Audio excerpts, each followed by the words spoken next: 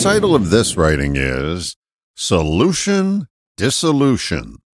The grasshopper uttered this one day. Arguing to be right prevents reaching a solution.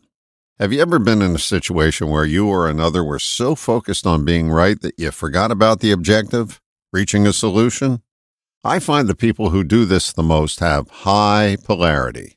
By that I mean they've been conditioned to be oppositional.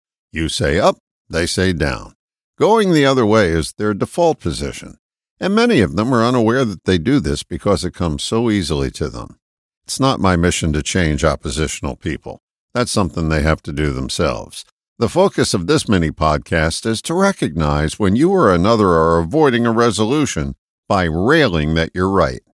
When you come upon that realization, you can more easily switch gears and get to a resolution rather than winding up in tears.